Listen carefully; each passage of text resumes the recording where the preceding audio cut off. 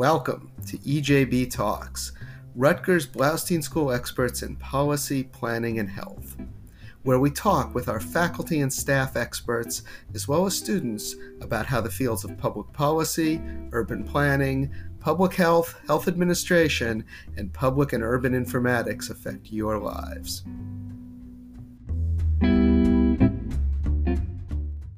Welcome to EJB Talks. I'm Stuart Shapiro, the Interim Dean of the Edward J. Blaustein School of Planning and Public Policy. And typically, this podcast, I speak with our faculty and our alumni and what they are doing to change the world in the areas of planning, policy, and health.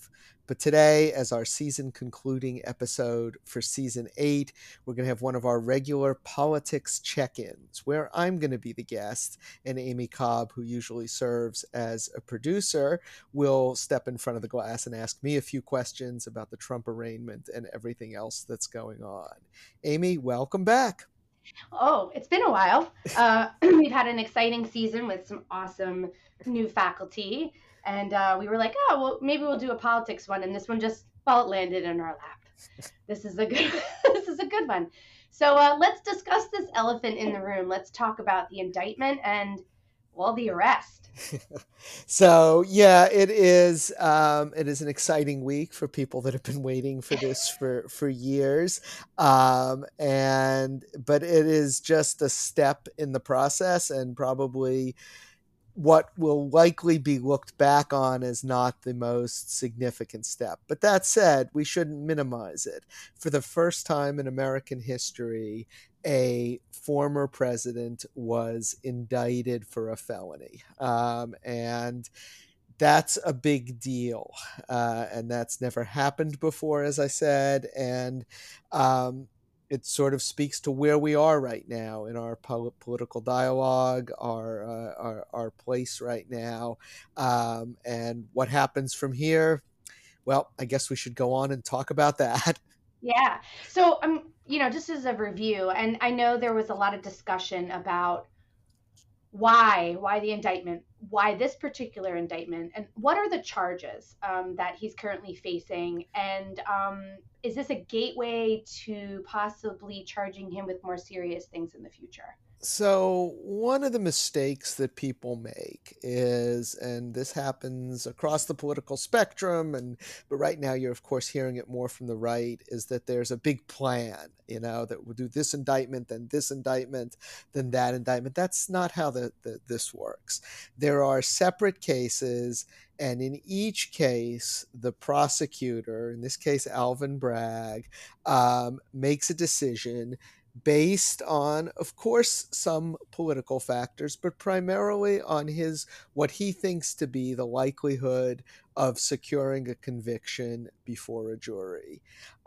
This case is the one that rises from the payments by Michael Cohen to Stormy Daniels to suppress the story that she and Donald Trump had an affair prior to the 2016 election.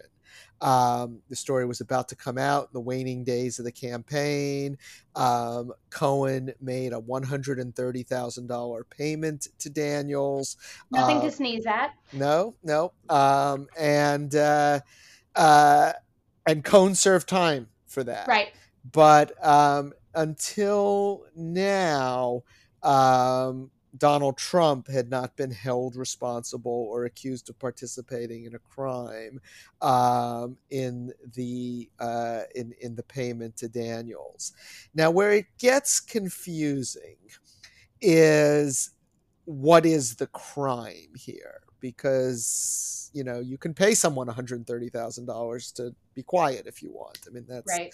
It's tawdry, it's salacious, it's all those things, but it's not illegal. And so if Bragg was going to charge Trump with a misdemeanor, he'd have a relatively easy case in front of him. Certainly, falsifying business records would be, I think, an easy misdemeanor conviction for the president, for the former president. But in order to make it a felony, the purpose of falsifying those business records has to be attached to another crime. And the primary crime that Bragg is accusing Trump of is campaign finance violations. Although what Okay. we found out on Tuesday is that he is also accusing him of tax violations. Right. Um, and so the jury will have to find that Trump is guilty both of falsifying the business records, probably not a heavy lift for the prosecutor, but also guilty of the underlying felony charge, or the underlying crime that would make this a felony. And that will be a harder lift for the prosecutor for sure. So, I keep hearing, these aren't really big charges. Why are they doing this? And the DA basically said nobody's above the law. And I think this has been a discussion since before Trump became president, about, the precedent is everybody's speaking about it like, well, it's not a big deal, but, nobody's above the law. So, can you speak a little bit about why in particular, you know, what's the end game of continuing to say that this shouldn't be a big deal, that people do this all the time, that they want people to look back in other political campaigns, or is it just a matter of this is just another way for smoke and mirrors for the Republican Party to make it look like this is completely political? So if I had my druthers, That's and I haven't used the word druthers in a long time, but very professorial, by the way. it is indeed. And yeah, I tell my students, no more of that tomfoolery from you. If I did have my druthers, though, obviously the more serious things that Trump is accused of would have come first. But like I said, this isn't a plan. These are separate jurisdictions and separate crimes. I think of the four indictments that we expect to be brought against Donald Trump over the next 6 to 9 months, this is the least serious of Mhm. them. And it is probably the one for which the case will be the hardest to prove. So it's not a great thing rhetorically for opponents of the president that this came first, but it just did. It's the first one to have occurred. Right, this occurred in before the 2016 campaign, and so the New York prosecutor's office has been on this for a long time. It's not surprising they were ahead of everyone else. And the other cases, while the evidence may be stronger, particularly on the felony piece, they're complicated and they're a big deal. And just to run down the other three indictments that we expect to happen, there is the case in Georgia regarding the 2020 election, the phone call to Brad Raffensperger, can you find me Right. 11,000 votes? The plot to try and get a fake slate of electors appointed in Georgia. That's being brought by the Fulton County prosecutor in Atlanta. And that case, a special grand jury was convened and they found that there was likelihood of criminal behavior, but now she has to convene a regular grand jury in order to bring indictments. And so That's a little bit tougher for them down there. yeah, we're a few months away from that. I'm almost positive that will happen. Yeah. Okay. The other two cases are within the purview of Jack Smith, the special counsel appointed by Attorney General Garland. One of those cases is the documents case, the famous many documents at Mar-a-Lago that were classified that shouldn't have been removed from the White House. That case is before a grand jury, as is the January 6th Trump's role in the riot at the Capitol on and the insurrection on January 6th. I am certain there will be indictments brought on the documents case, particularly regarding obstruction of justice, as well as violations of the Records Act. I'm almost positive, although there's a smidge of doubt about Trump's role in January 6th. But that might take the longest because that's the case where the special prosecutor will want to interview the most people. The resistance will be highest. We just heard yesterday that Vice President Pence has agreed to talk to a grand jury or testify Wow. before a Yep. grand jury in that case. So these four are all coming. The other three are bigger in terms of their impact on on American democracy, but they're more complicated. They happened later, and so they didn't come out as fast as the New York case did. Right. And so, we go to that, is Trump going to be indicted on inciting a riot, and inciting the insurrection? But he was just told when he was being arrested that he could not incite any violence towards the district attorney, and he just went about and did it anyway. However, I know there were protests, but do you feel like thankfully they were a bit more lackluster than people had thought? Do you think people are just confused about this particular arrest because it's actually kind of, I hate to say boring, but it's just more about something a lot of people don't really pay attention to? What were your thoughts on that? I mean, I was thankful it didn't seem to be as violent as I was worried it would be. So, I think for all the passion that Trump inspires in his supporters, they all know that hundreds of people have gone to jail for January 6th. Mm-hmm. And uh, how many of them are willing to risk their freedom to go out and protest for Trump? Now, maybe if he gets sentenced in one of these cases and has to go to jail, and of course, we've got a lot of appeals between now and then. And so then maybe you will see something like that. Maybe in connection with the 2024 campaign. I would be surprised if it is entirely free of violence. It dismays me to say. But this event was not something people were willing to go to jail for.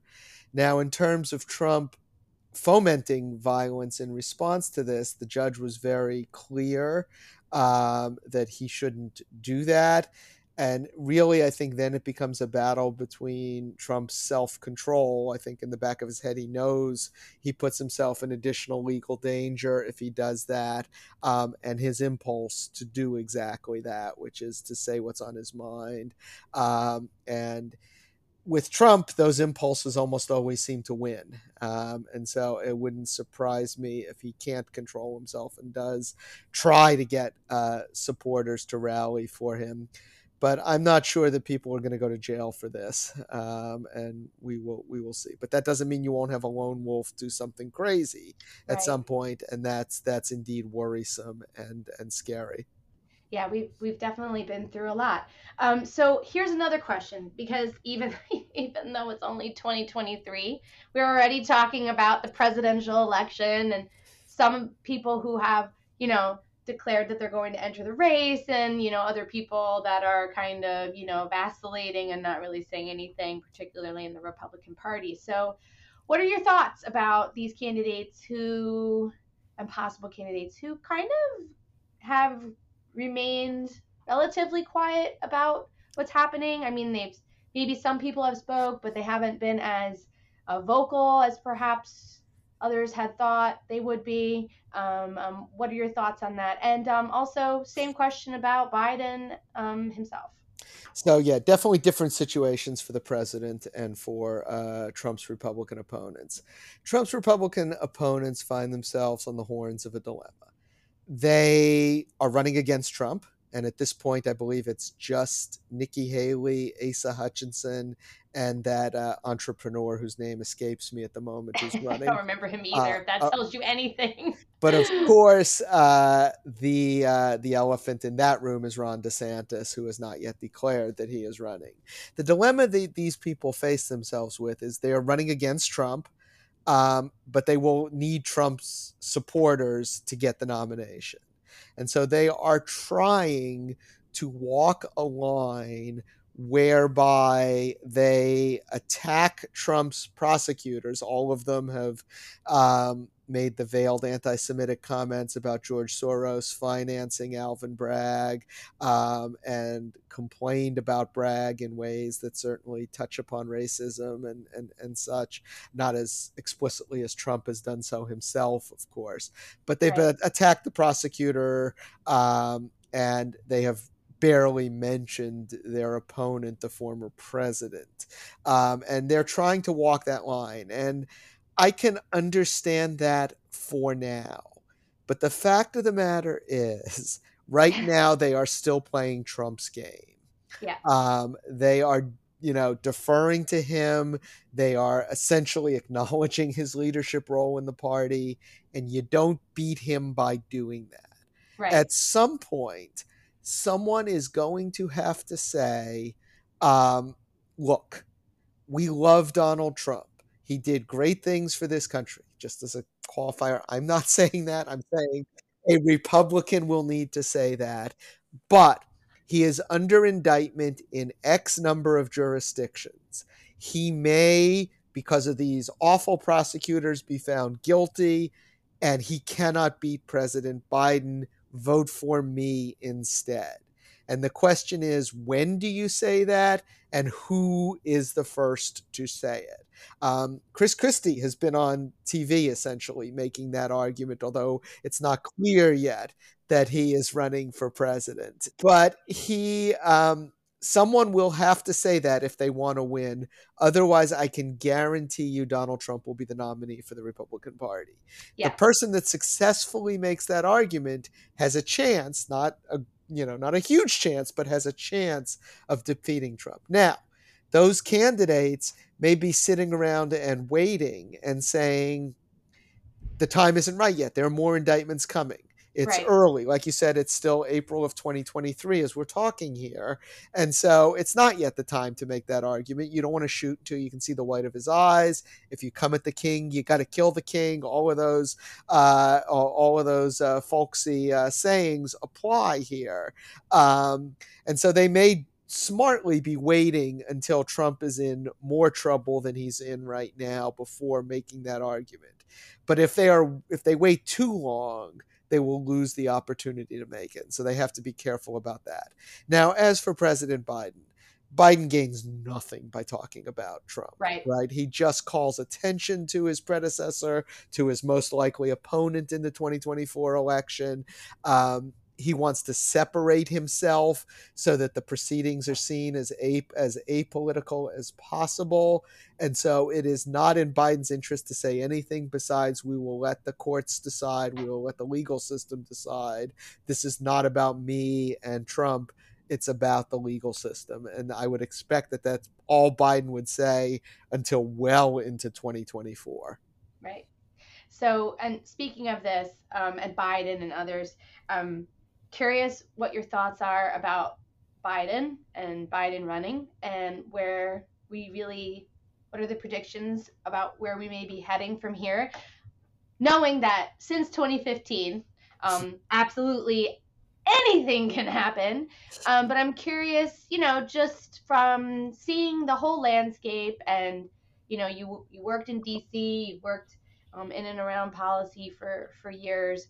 What you could possibly see for Biden and a possible campaign, and who you think would be the biggest competition for Biden.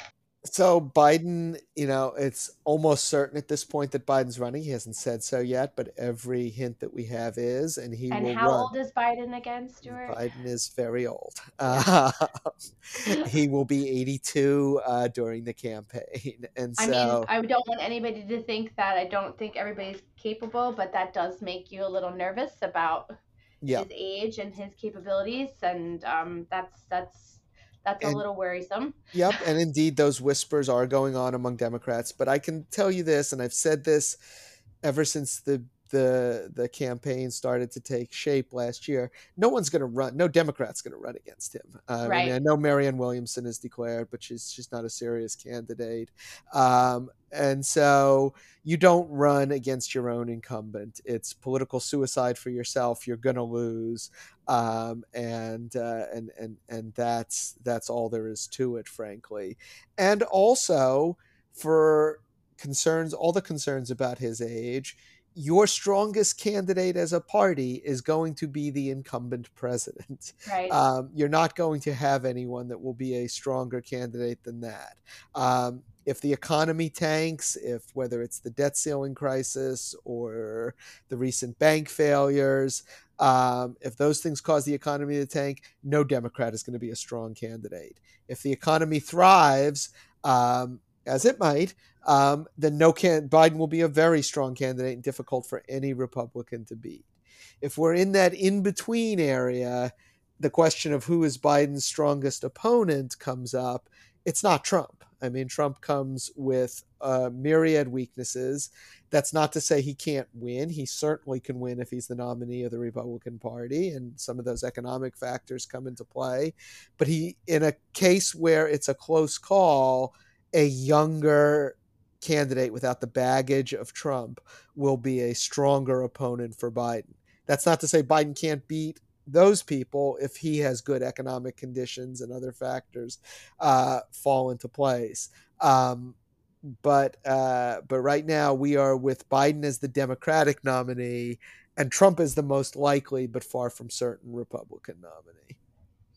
Well, it's always a pleasure to speak to you about politics, Stuart. It's never boring. It Never hasn't been boring. boring since we started these prior to the podcast when we were talking about your book, and these were inspired by your book Not Normal, Yep. which boy oh boy, I don't know if we were ever truly normal, but I miss the old version of Not Normal than these Well, I last. will say one of the reasons we haven't had a political podcast up till now is it's been 4 months of relatively normal, It and has.